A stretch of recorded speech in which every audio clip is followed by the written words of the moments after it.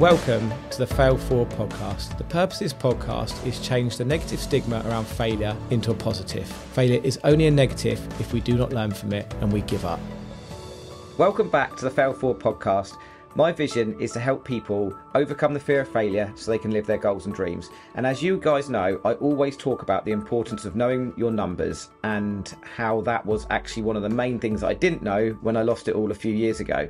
So I've got the wonderful Julie Wong with me today. She is a business coach and finance mentor. She helps people with the numbers in their business. So welcome to the show, Julie.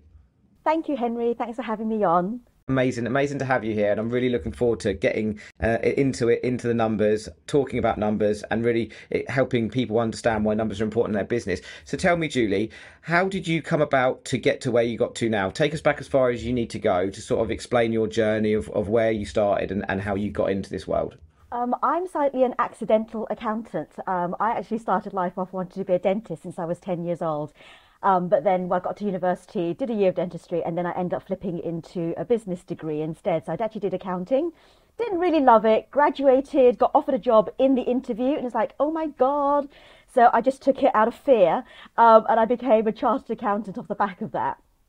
And I worked with loads of different businesses, and the bit I loved most was actually chatting to the clients, and the people doing at the coalface and what their problems were. And I used to love it, going like, yeah, but have you thought about doing like this? And so that didn't really resonate with me, after I left. And I tried lots of different finance jobs in different industries. I've been in property, I've been in banking, I've been in not-for-profit. So I've covered a really wide range of industries and different roles, but it's always been in very commercial roles rather than being in the back office doing the statutory accounts. Because having been an auditor, I thought I never want to be answerable to an auditor. So, Yeah. So I thought, let's just work on the numbers that actually make it happen. So it's all about budgeting, being commercial, seeing where the business is profitable, working alongside, product guys, especially when I was in banking. We used to work out what the products that were deliverable to the clients and whether it's going to be profitable for the business and useful for the clients at the end of the day. So that was really, really useful. So I think, my classical route is, my route is not classical as an accountant. I say that I've walked as much distance sideways as those who've walked it like upwards up the sort of the normal traditional finance director, CFO route. But I think that just resonates with me. It just makes me feel like that is me. I just love diversity, and that's what interests me. So about 4 years ago, a friend of mine asked me to collaborate with her, and I was at we pitched for some work with the British Library. Ended up being on the British Library programme, delivering the finance workshops. And so, Susie was the lead on that, and I learned from her. And then also I was delivering workshops with the Wolverhampton University. They have a startup program called Speed, and both these programs are ERDF funded. So sadly, they both come to an end. But British Library now has one, which is Arts Council funded for creatives. But I realised that, it was during lockdown where we were all doing the sessions on Zoom. I came off the Zoom and then when people was like, Julie, you're just not a classical accountant. That was really, really useful. That was not the kind of conversation I was expecting with an accountant. I was just like literally like, hey! I was just really, really, really happy to be useful, to be relevant. And I love marketing. So that pulled together all the different elements. So just to go back to get people to understand, because some people probably won't understand classical accounting, what do you mean between the difference between what you were doing and the sort of classical accounting?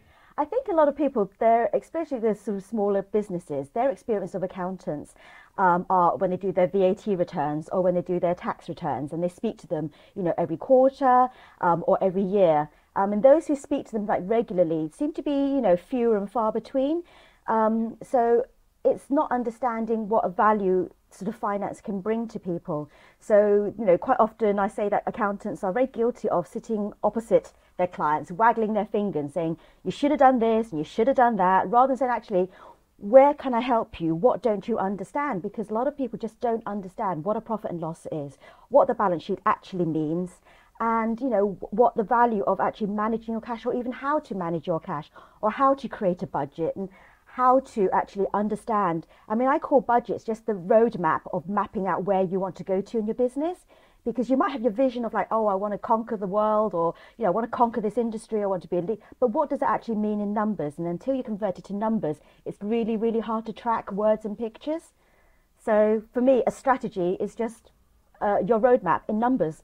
I love that, and I've had my fair challenges with accountants, and you're right. Like even the guys that I mentor now on the tree surgery mastermind, a lot of them are like, "Well, my accountant just gives me my VAT return every 3 months. I have no idea what my profit is. What's a balance sheet?" And I've had my fair share of accountants that do similar stuff, and it's only that we've had to move to different accountants, and also now that I know I need to know my profit and loss, my balance sheet, my cash flow, that we then are challenging the accountants we're going to be able to get that. So I suppose my question would be is do you think it needs to be more responsibility on the accountants, or do you think it all comes down to the business owner? No, I think it's a two-way process because you don't know what you don't know. And the thing is that, it can be it's real jargon at the end of the day. And I try and keep it simple. I mean, there's an element of jargon that you have to learn and understand. Because in the same way business owners learn what they do, in tree surgery, there's certain terminology that you've got to learn to communicate to your clients as to what you're going to do when you go and turn up at their place. And so you've got to get them on board to understand what's going to happen so that there's an alignment of expectations. It's a management of the the expectations gap. And I think accountants need to understand that too. And business owners need to step up to the plate and go, actually, I don't understand what you're saying. Explain to me. So whenever I get any workmen in or whatever it is, I put it upon myself to ask questions. Like, I don't get what you're saying. Explain to me, and then I'll understand what you're doing. So it is a two-way process, and it is a language. I mean, finance is a language. You as a business owner, you'll learn about marketing, you'll learn about, SEO, you'll learn about conversion rates and things like that. So you're very willing to learn about the marketing terminology. I think business owners need to own up and say, I need to learn about financial technology, financial vocabulary and how to manage it. Yeah, I completely agree. Some of the guys that come on the mastermind with me, we can set out. I can tell them how to market. I can tell them to go and spend a certain amount on pay per click. I can say to them, go and do this, go and pay for this, go and pay for that. But then I say, but actually, what's your profit and loss for last month? Because there's no point in me telling you to go and spend £3,000, drop £3,000 on Facebook ads and pay per click, and their profit's £1,000, because they're just going to end up in a bad place. So, and it is the challenge, because a lot of people just think market, everything will be all right. Marketing does solve quite a few problems, but if you've not got the numbers to back it up, then it's going to be a challenge, isn't it? Absolutely. I mean, I now have this little analogy around why finance is really important, and this goes back to like the roadmap, etc. So how I perceive it is that every business owner has a destination for their business, to how they're going to get there, what they're going to do. And the way they're going to get there is a business to get to their destination. So that is a bit like having your car to get to your destination. So if you think of your business as your vehicle, you know how it looks like is the color of it is like the branding and the marketing. That's your business, how people look at it. In order to get you from here to your destination, you need fuel. So in the same way a business to run needs revenue. So think of your revenue as being the fuel to your business. How well your business operates is like the engine and all the mechanics of it. The better your business runs, the smoother your journey will be. So you've got to get the processes right, your delivery delivery to your clients right. That is the operational part of it. And then to get to where you want to go to, the strategy bit is your Google Maps. So if you map that out, you know where you're going to, you know where, resources you need, what the milestones are going to be. That is your business budget, your financial plan. And because everything you do in business has a financial impact, when you turn on the light in the morning, whether you answer an email, don't answer an email because you could be losing a sale, it all shows up in your finances. So I think of finance as being like the steering wheel, or perhaps your co-driver. It tells you whether you're going in the right direction to where you want to go to. And then you have your dashboard in front of you telling you whether your business is operating effectively, whether you're running out of fuel, whether you're going in the right direction. And if you're only looking at your finances every year, it's like looking backwards and you're just looking in the rearview mirror. You're not looking at the road in front of you and whether you're navigating where you're going. So that's why finance is absolutely critical, because that is tells you whether you're make or break, whether you're doing what you're supposed to be doing. It all shows up in your numbers. Yeah, I completely agree with that. I mean, before my business went under, it's quite embarrassing when I look back at it now, but I literally used to get my numbers from my accountant in this nice little file, in this little like bound 10-page kind of book, and that I'd get that at the end of every year, and it'd be like, great, Henry, you've made X amount of money and you now owe that amount of tax. Here you are, see you again next year. And looking back now, I'm like, how did I do that for 10 years? It seems crazy because actually I think what I was prone to do because I didn't know my numbers is business can be quite simple if you try and spend your way out in the sense that a problem happens, okay, well, I'll go and buy X, or a problem happens, I'll go and spend that on marketing. But I was doing it all without any knowledge. So I was trying to spend my way out of problems all the time, and there wasn't the budget there. Yeah, but you're not alone. A lot of people, don't know what to do with their accounts, and the fact is, numbers just in isolation don't mean anything. You need a context, and that's why a budget is really useful. So if you have a budget and you plan it on a monthly basis, and you think where you should be, and then you compare where you actually are, then you can see, okay, why. You look at the why. You ask yourself a question about why you are not on budget or why you are ahead of budget or below budget, because it's really, really useful to help you decide what action to take. Because what you want to do is do more of the good stuff. Go like, oh, I had more sales. So why were my sales really good? Was it something that I did, or was it just market conditions that I can exploit and try and find those market conditions again? So it's really understanding the reason why things are so that you can take effective action. And I call it, it's a bit like pulling on a rope. You want to be able to pull on the rope to have the right effect rather than keep tugging on a rope and have lots of slack, or you're pulling on the wrong rope. So that's why it's coordinated. That's why budgets, that's why businesses, bigger businesses have in-house what they call management accountants, because they look at the numbers and they explain why the business did what it did, good or bad. Yeah, yeah, absolutely love that. So you would say that having like a company metric sheet would work to where you can see all your numbers? Yeah. So, at the end of the day, at the end of every month, so the bigger businesses have like the management accounts, and they, the management accounts have to report to the department heads or the CEOs or CFOs or whatever as to what the numbers were and what the interpretation of that number was. It's like, well, for example, when I was doing banking, all our profit was dependent on interest rates, but I would have spent that entire year explaining the fact that the bank interest rates hadn't gone up.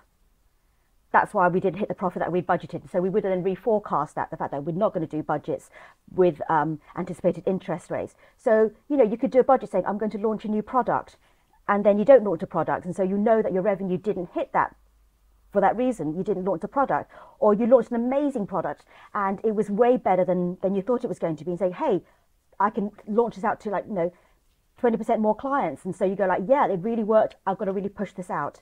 So it's enabling you to take really good action. Yeah, absolutely love that. And as a business, as a small business, because sometimes I think people find this all quite overwhelming. What do you think are the main three numbers that a small business should be tracking? Just, every day or every week or whenever it is, what are the main numbers that we need to be tracking in our businesses? Every business should have a cash flow forecast. And don't get that mixed up with a cash flow statement, which is part of the statutory accounts. It's just like, I don't find that particularly useful, but cash flow forecast basically is a mock-up of what you think your bank balance will look like, what your cash position will look like. And it's essentially a live document, because what it is like your opening balance of the following month will be what your closing balance is for this month. So we forecast it and say, where are we now? We'll forecast it for April. And then we think what our cash movements, cash coming in, cash going out will look like. At the end, during April, we'll be changing all those numbers because it's never 100% accurate. So you change it, but then because it's a closing balance, it's live, it feeds through. You then see what the impact is going to be 6 months down the line. So if a customer defaults and, it's a significant chunk of your income and they default, they go bust, what impact does that have on your cash flow? Does that mean you don't have the cash to pay for your VAT in 3 months' time? Does it mean you can't pay your corporation tax in 3 months' time? Will you be able to afford to hire somebody that you want to grow your team? That's what's really important, because then you can see and anticipate how much cash you think you will have in the business. And it also shows what you call the cash flow cycle, which is how long £1 takes to go out of your business but then come back into your business again. And you want to keep that cash flow cycle as short as possible. So, you want to optimize the period that you don't pay your creditors, so your suppliers, but you want your debtors and your clients to pay you as fast as possible, because the period that money is outside of your bank account needs to be minimized. Sure. And then that's Yeah, I absolutely love that cash flow because, and I just want our listeners to know because they probably hear me banging about this but all the time, and my mentees that me and Julie have not spoke before this, and I always say the number one thing to track is cash flow forecaster. So I'm so Absolutely. glad you've Number said that. one, number one, Number number one, because one. a little story. Last summer we lost money for a couple of months in a row, just because summer's quieter in our tree surgery business. But my cash flow forecaster, I saw 3 months ahead that we were going to have a downturn in cash. We were going to have a deficit. That I was like, okay, well, what do I do? And we had a big bit of kit that we could sell that we didn't really use anymore. It was a big tractor, and because I could see 3 months ahead, I thought, okay, well, now I can put it up for sale. So I went and got it valued, and it was like 45,000. And I went and spoke to a dealer, and he said, I'll give you 25 grand for it. And I was like, no way, I'm not going to sell it that cheap. So I put it up for sale. I got some tire kickers coming around, and eventually we sold it for 42, I think 42 and a half thousand. So nearly full valuation, which I was like, great. Money came in, that helped us through the summer. We've now had an amazing winter, actually record breaking winter. So I'm very happy about that. But the point of the story is that if I hadn't have cash flowed and I had got to that point where I had that deficit, I would have had to sell the tractor. I'd have had to gone to the dealer, take the 25 grand because I needed to sell it quickly, and I would have lost out on, £20,000 worth of asset there. That is a perfect example as to why, you need to cash flow. And so you create a cash flow for 12 months. And I would recommend that you redo it every quarter so that you have at least 9 to 12 months of runway ahead of you, so you can see what's coming along. Because this is the whole point, exactly that, you can see when you're going to come short of cash, what I call come to a sticky patch, and how do you then deal with it. And then if you go up, you were able to sell an asset that you have, and obviously it wasn't a fire sale. I've got to get some cash in because you're desperate. But also, if you want to go get a bank loan, your credit history will look so much better before you go into having a low bank balance. And any creditor will think, okay, you're running quite cool, and you'll get preferential interest rates on any loan that you take out, and the options open to you will be far greater too. So yeah, absolutely perfect example, Henry, really perfect. I had another client had the same thing, because they could see that they were going to come, again, it's about 3 or 4 months ahead. They saw that their business is going to get a bit sticky, and it enables them to change course, because you do not want to be like, imagine if you're driving, like this is the roadmap again. You don't want to be like a massive road swerve. You want to be able to do it gradually. It's a much better journey than doing a massive road swerve and go like. Definitely. Absolutely love that. So if people are doing their cash flow, what's the next number they need to be? Basically, it's a profit and loss. You need to make sure that in the profit and loss, that you are making. There's 2 profit numbers. One is gross profit, which is literally the sale, the revenue, less the actual cost of sale. And what a cost of sale is, like a cost that is directly incurred because you made a sale. So if you are, for example, your tree surgery business, you had to, your travel cost to get to somewhat for your client, fuel, that is, if you didn't do that job, you would not incur it. Yeah. If you had to, and the thing is with labor is difficult for people to understand. If you've got people on your payroll and you pay them irrespective of whether you have a job or not, that is not a cost of sale. But if you brought in a specific contractor, especially to do that job, that is a cost of sale, because you had to employ that person specifically for that job. If you didn't have that job, you wouldn't have employed them. So that is not a cost of sale. But somebody who is on your payroll, you pay them irrespective, that becomes a fixed cost. So that's, understand that when you're pricing your jobs. So your gross profit shows whether your business is profitable, what the jobs you're doing are profitable. So gross profit, you need to make sure that you're selling lots of products and services which have a high profit margin. Yeah. And then your net profit is when you take away all your fixed costs, which are like, your owner costs or your equipment and things like that. Those are your fixed costs. You pay them irrespective of whether you have any income coming in. So be mindful of your gross profit, your fixed costs, and your net profit. Yeah, so if a business is making good gross profit and their jobs are working, they're making money, but they're making a loss, then obviously their overheads, their fixed costs, what is costing to run the business is the place that they need to work on. They need to so they need to work on either their fixed costs, and if their fixed costs are still not being covered by their gross profit, then there's something wrong in the metric. They're either the cost of delivery of that service is either too high or they're not charging enough. So you've only got two levers to pull. One is the price you're charging, and if the market doesn't bear a price lift, it puts you out of the market and you're charging, they say, 50% more, then there's something wrong with your delivery. Yeah, yeah, you're spending too much basically on. Yeah, yeah, that's what I used to have. I used to have a really fancy, nice yard, and we had lots of, stuff. And looking back at it, we were spending too much on that part of it. We didn't need all this nice shiny yard when actually we could have been doing it at probably like 25% less. So yeah, no, that's a really great way to explain it, because I always try and explain gross profit and net profit to people, and I've never explained it as well as that. So Thank you. I'm definitely going to be getting my mentees and be like, you need to listen to this episode. This is really important. So because I think referring back to tree surgery, because obviously that's one of the industries that I'm in. Quite a few people are always very nervous about putting their prices up, but yet we put our prices up quite a lot, and people still pay us. And I think that's, if you don't know that information, then you're never going to be confident to put your prices up, are you? Yeah, it's when you run a business, you have to be constantly looking around you. And I know, too much comparison can be very sort of psychologically damaging, but there's also being aware of the competition and the environment in which you exist.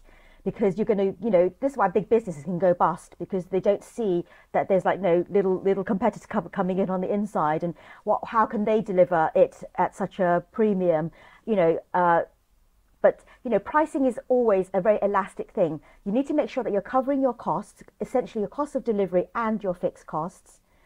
And what you look at is when you look at your gross profit per, say, contract, and you go, okay, how many contracts do I need to sell in order to cover my fixed costs? And so that bit is called a contribution.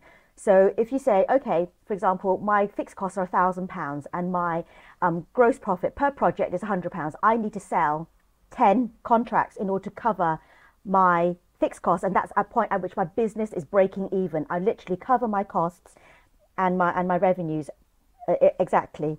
And that's when you go into profit and go like, okay, if I sell 10, I'm breaking even. If I sell 12, I'm then into profit arena. And then, but pricing is very elastic. You need to make sure you cover your costs, and then it's like how much the market will bear. So I call it a bit of a trombone effect. So, you try, how much do you slide the slider out? And then that then goes into the territory of marketing, brand building. Because why do people pay £100 for a pair of Nike trainers, or pay £1,000 for a pair of Balenciaga trainers? It's about the branding. Because it's no longer about the cost at that point of Balenciaga. It's all about the branding and who I've got in to do that. So, this is when you start building a very good reputation around your business, about you're reliable, you do a good job, you don't just turn up, you turn up when you say you're going to, you clear up the mess afterwards. That's where your reputation really starts kicking in. Absolutely love that. Yeah, and it makes so much sense, because the quality of the trainer is probably not much difference, is it? But it's just the fact that they've marketed and they've put themselves in a position in the market where they're saying we are the kind of bling expensive trainer to wear, so we're going to go out and charge that, and then make a serious profit, right? Oh, that's amazing. So if anyone's struggling right now with their profit and loss, or not understanding it, or not even getting it from their accountant, because quite often it's done, a lot of accountants do it quarterly, because they just say, oh, we'll do it quarterly, and because that's when we've got to do the VAT return. What would you say to a business owner of how to challenge their accountant, or how to get that information out of them? Basically ask them the question, say, can you explain to me what I can do with my business? Ask them what the number means. Ask them as if you were in school and they're a teacher, because they are in a position of being a teacher. And if they don't answer you in a way that you understand, go find another accountant, because there are a lot of bad accountants out there. And also know what your accountant does and what they're qualified to do, because accountants, unlike the law profession, anybody can call themselves accountants. Even bookkeepers sometimes call themselves accountants. And there's a difference between what bookkeeping is, what an accountant does, what a tax accountant does.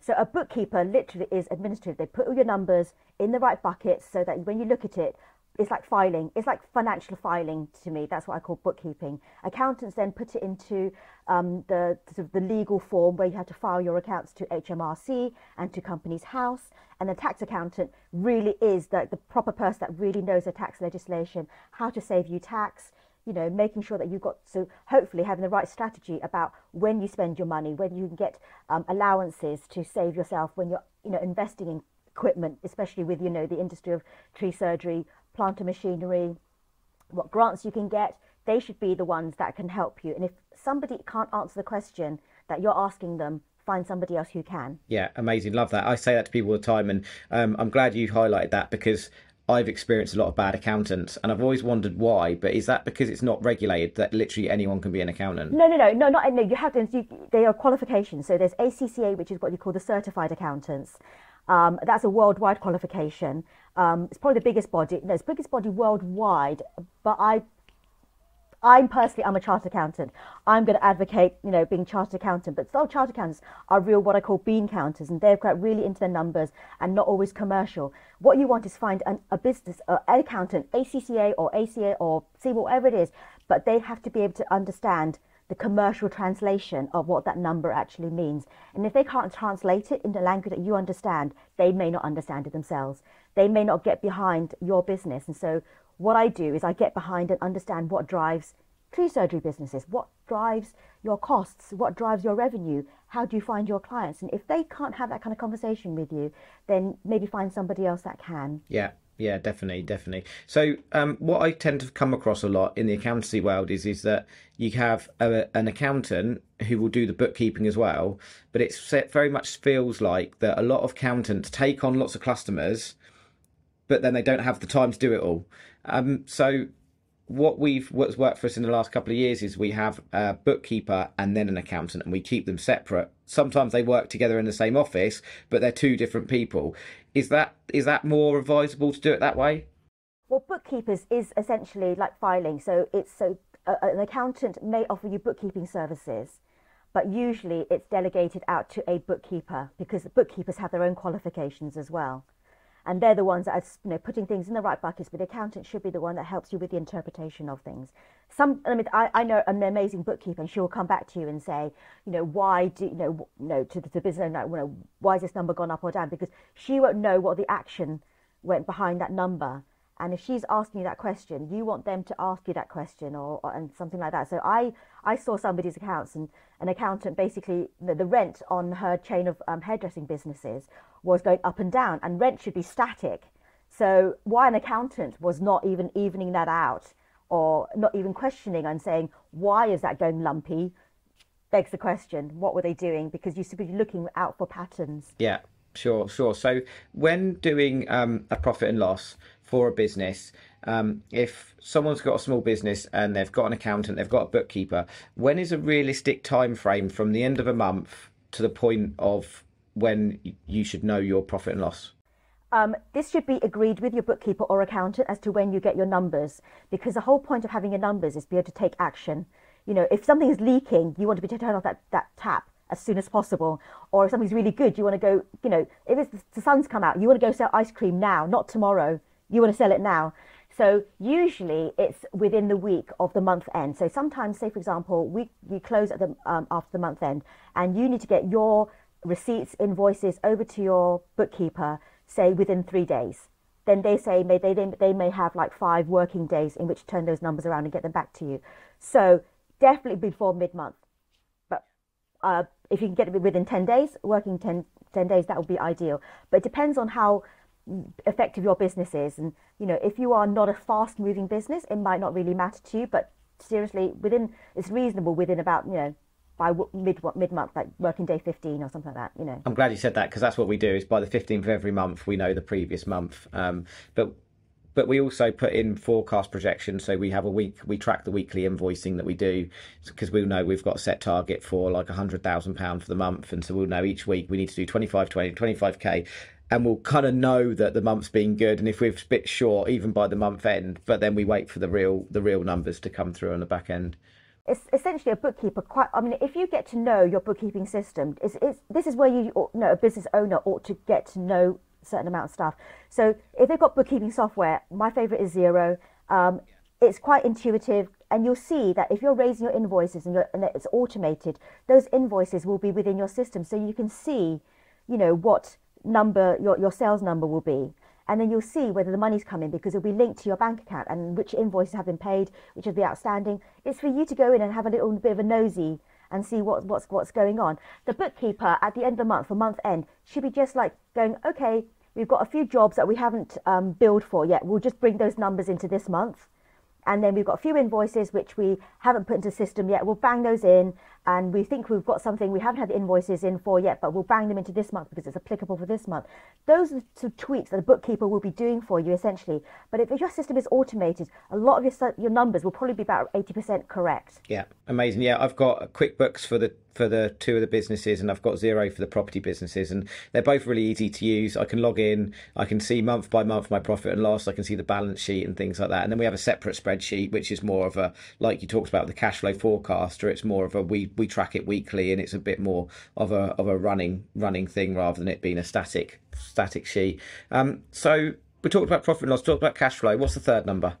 Third one, balance sheet. Know what your balance, know what your business is worth at any moment in time. So I talk about the balance sheet and the profit and loss being like a married couple. You know, what happens to one affects the other. They kind of like, and it's like a bit like a sandwich. So a balance sheet is at a moment in time. So at the beginning of the year, say on the 1st of January, if you've got a year end of December, the 1st of January, my business is worth X amount. I'm worth like, I don't know, £5,000, for example. And then at the end of the year, for the 12 months for say 2023, I've made 50 grand. If I hadn't spent anything, I say, for example, I invoiced like 60,000, but I spent 10,000. I've made £50,000 net profit after tax. So I should be effectively worth another 50 grand. So you basically, it's a sandwich. My opening balance sheet plus my profit and loss for this year gives me my closing balance sheet for the end of the year. So it's a sandwich. That's how the things are related. And so what am I worth? So if you're growing your business, that is a sign of your business growing, because incrementally your balance sheet will be growing. Yeah, yeah. Amazing. And what are the dangers of not knowing your balance sheet? You're running at a deficit, and also knowing the components of where your value sits. If you are very fixed assets, so lots of your value is sitting in fixed assets. If something comes up, you don't have the liquid assets like cash or debtors to convert, then that's a dangerous place to be in, because so business can go under for lack of liquidity, not for lack of value. So, you know, a profitable business could be something like a property business. You may be building a massive, amazing development building or whatever. It may be profitable, but if you haven't got the cash to have in place to pay for the building materials or the labourers, you could go under. So a lot of businesses go under, not for lack of valuation, but lack of cash. Yeah, being aware of that. I've definitely said that to people before. You can have a very profitable business but no cash and it'll go under, and you could have a very unprofitable business but you've got a good running cash flow and you keep going. Because actually that's what I did for about 2 years, and I didn't realise, because I didn't even, the danger I had with my balance sheet is I didn't even know we were in a minus. Like, I was that blasé with my numbers, I didn't know it, and in the end it got me in a lot of trouble as a director, because I was running an insolvent business for a while, which obviously you can't put your creditors in a worse position by running that business insolvent. So yeah, it's a really important number to know, isn't it?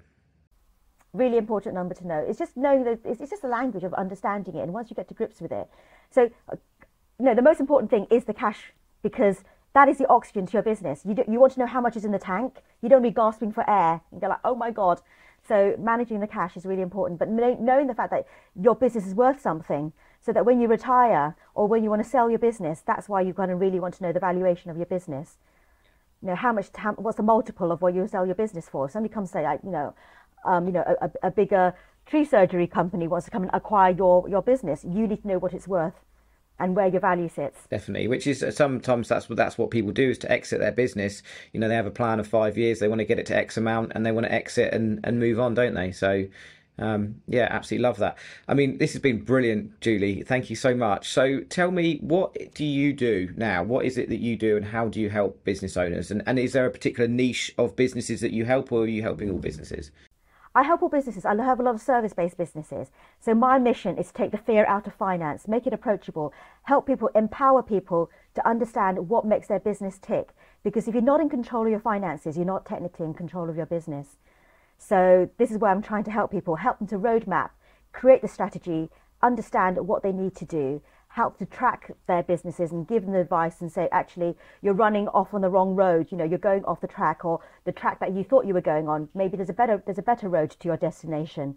So it really is trying to help business owners get to their destination of whatever their business goals are. I want to be the person sitting, the accountant not sitting opposite them, but going like, How can I help you? What are we doing? Kind of, feel like I have a vested interest because I want to make their business as successful as possible. Yeah. And how do you do that with people? So we'll sit down, strategize, understand where their finances are, make sure that they have the right support behind them, the right accountants, the right bookkeepers, get their system set out so that they get the right information, so they have it to hand, make sure it's analyzed correctly. So, you're not having to break, if you've got lots of different kinds of products or lots of different channels that you sell your products through, you want the information separated out so that when you go like, okay, Henry, what was your biggest selling client? Where did your biggest clients come from? What's the greatest service that you sell? You want to have that information to hand and go like, I can make that decision. So helping you have the right information to hand to make the right decision. So get that foundation set up, and then so that you're ticking over, then I will have like regular catch-ups with you on a monthly or quarterly basis, depending on, how the speed of your business runs, making sure that you are on track. So just guiding you. I'm going to help you set the guide rails for your business and be the ear to hear what you're saying. Yeah, I love that. And where you talked about budgets in the beginning, where does the budgets play into all of this? Is that something you help people with, or do you give is there FD support that comes along with it? So I'm also what you call a fractional finance director. So for some companies where they don't need a full-time finance director or full-time in-house person, I'm that kind of person that helps add the strategic management account bit that businesses don't always have in-house. It's not always easy to get to. Because, if you think about it, you set up your business, but how do you compare to a big corporate that actually has an accountant in-house? There is a gap in between that, and I try to fill that gap again. Like, well, I'm here to give you the strategic bit, help you work out, I have a new product I want to bring out, I have a new service, how does that work? And I can sit there and go like, well, we can map out what the revenue might be from that, what the cost of delivering that might be, and then add that onto what I call it BAU, business as usual. Some call it baselining. What's your normal business and what does this new project then add to your business in terms of revenue? What does it do to your balance sheet? What does it do to your profit and loss? So, I will be that sounding board, either one-off projects on a regular basis, just to be that person that helps you understand what your actions actually have as an impact on your business. Love that. Absolutely love that. So do you love a spreadsheet, Julie? Do you know what? I didn't used to love a spreadsheet, but about 2 years ago, I kind of like the penny dropped. As like, I can work out how the spreadsheets can work for me now. But yeah, as a business owner, you need to learn how to work at least a basic spreadsheet, because you want to be adding numbers up on paper. If you can work at basic principles of working a spreadsheet, there's so much help that it will give you. It will be, it will be life-changing. Yeah. I must admit, I used to hate spreadsheets years ago. I mean, I was terrible with school. I failed everything. But now I've got, even looking on my screen now, I've got 5 Google sheets across the top for the different businesses, which have got metric sheets, which I literally look at daily and check the numbers. And it's really nice to be able to see what everything's doing and be able to track everything. So yeah, I learned to love spreadsheets, and I think every business owner needs to learn to love spreadsheets. You need to, yeah. Because spreadsheets will help you model out. So it's like it's your numerical Play-Doh. You model out what it will look like, and you go like, oh, I don't really like that. It doesn't look, and you play with another number and see what happens to make that happen. So yeah, learn to use a bit of a spreadsheet, because it helps you see if I raise my prices by 2%, what does that do to my revenue? What does it do? What happens if some of my prices go up by 5%? What does that do to my business? You can see that, because you can't play that out in your head. You have to see that out in numbers. Oh my God. And when you see it in numbers, it will make you know what action to take. Yeah, absolutely love that, because quite often people are really nervous about putting their prices up because they think they're going to lose work. But a lot of these people that won't put their prices up are not probably paying themselves a lot of money. So if they can actually see that, they can see a correlation between, actually, if I just, get on with this and put my prices up, they're going to be able to see that in actual real terms, aren't they? Yeah, I mean, if you say, for example, you put your prices up and say, okay, I put my prices up by 5%. Will I lose customers? Okay, then you factor that in and go like, okay, if I put my price up by 10%, but I lose 5% of my customers or 20% of my customers, what does that do to my bottom line? Does that mean I can have more of the customers I want to work with, get rid of all the ones that I don't like working with? You can understand that sometimes raising your prices may not necessarily mean a drop in your revenue.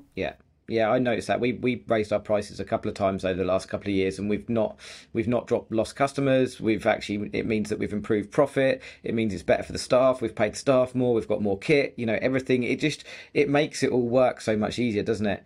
I think one thing I read years ago in a book, I think it was called Change or Switch by Chip and Dan Heath, and they talk about how we make a lot of decisions with our emotion. And I love now the fact that when I'm looking at my numbers, it's feeding in to my thinking part of my brain, and it helps me make those calculated decisions, because we all make decisions with emotion, don't we? But actually knowing your numbers helps you make the right decisions with your emotions. It does make it's visual then. It's not something that's an emotional thing and you go, oh, well, you're scared of the number. When you see it and you go, okay, but can I do anything about that? It's like looking in the mirror when you want to lose weight. You're going to see you've got to own up to what the problem or what the nice side will be. Yeah, definitely. Yeah, and exactly that, because you've got to see that real stuff, and sometimes it might not be pleasant reading, but it means you can do something and improve it. I think, is it Peter Drucker who says what gets measured gets improved, and you can't improve anything if you're not measuring, because you're just sort of, you're just stabbing in the dark, aren't you? Yes, and it's knowing what the action will actually take. So, I said earlier on about, knowing your numbers, and because it just helps you manipulate it. And because you can't measure your goal without numbers, you can't measure words. How do you measure words? Yeah, and people say, oh, I want to be £10 million in 10 years, but how do you get there? You've got to work back then, haven't you, with those numbers and put that in place. Yeah, absolutely, absolutely. So, I love it, the fact that you're a living example of what I think somebody should do. Yeah, yeah. Well, I learned the hard way. I really did learn the hard way of losing it all, and that's kind of when we were chatting at Nick's, and I was just like, I've got to get Julie on, because I can keep on harping onto the world, but it's really great to get you on, and someone that's got the experience of the numbers and really explain things in a lot better way than I can. But it's I'm living proof that numbers are important, but also it's really important to be able to teach this. So Julie, if people want to work with you, how would they find you? I'm happy to share my details. You can find me on LinkedIn. My email, I think maybe find me on LinkedIn. Yeah, what I'll do is I'll put your details in the show notes. So this has been such a great episode. I've really enjoyed having you on, Julie. Have you got any final words that you'd like to say about numbers or to our audience? Yeah, well, numbers is basically, people don't always come to speak to an accountant because it's a pain. The immediate problem they want to address is marketing, sales, but actually finance is something that they don't feel the pain of until it's too late. So I'm a bit like the dentist. People don't go and see their dentist until they've got a problem. So think of like speaking to a dentist, knowing what your general, it's like cleaning your teeth, flossing your teeth. Managing your numbers is a bit like that. Will avoid a bigger pain further along the line. Know what you need to do. Absolutely love that. Thanks, Julie. And if someone is struggling with their accountant right now and they're really just not getting the information out of them, and it's really they're just hitting a bit of a brick wall, what would your biggest bit of advice be to someone that's struggling with their current accountant? To speak to another accountant, and actually when you ask them, when you're interviewing accountants, ask them, what kind of services they offer, what level of communication and involvement in your business they are able and willing to do. Because I know some accountants, they just don't have the capacity to understand your business. So understand what they deliver in terms of, we call it a service level agreement, what you get for your money and what they're able to do. Tell them what your problem is and what your expectation is from them. And they need to be able to educate you around what is important and say, are you able to flag up any problems in my business or things like that? Because sometimes people think, well, I don't get to see your business, so I can't tell you that. And some people have the expectation that they want their accountants to tell them that their grants are available, but the accountant doesn't know that you want those services. So it's a bit of a communication thing. So it definitely is a two-way thing. It's not, the onus isn't only on the business owner and the onus isn't only on the accountant. Yeah, it's got to be the right relationship, and the cards have got to be laid out on the table at the beginning of what the expectations are for both of them, right? Absolutely. Cool. Amazing. Do you know what, Julie? This has been such a great episode. Thank you so much for coming on and sharing all of your knowledge on numbers. I'm really looking forward to meeting up with you again in the future. Yeah. Thank you very much. It'd be really cool. So I hope everybody starts loving numbers. Yeah, definitely. Well, you've got if you're in business, you've got to love numbers because they will be your best friend. They might challenge you to start off with, but once you get on top of them and they're improving, then they're going to be your best friend, aren't they? I was speaking to the lady who started up Not on the High Street, Sophie, yesterday, and she said brand numbers. She said that was her thing. Yeah, love it. Absolutely love it. Thanks for coming on, Julie. Really appreciate you. Thank you very much, Henry. Appreciate that.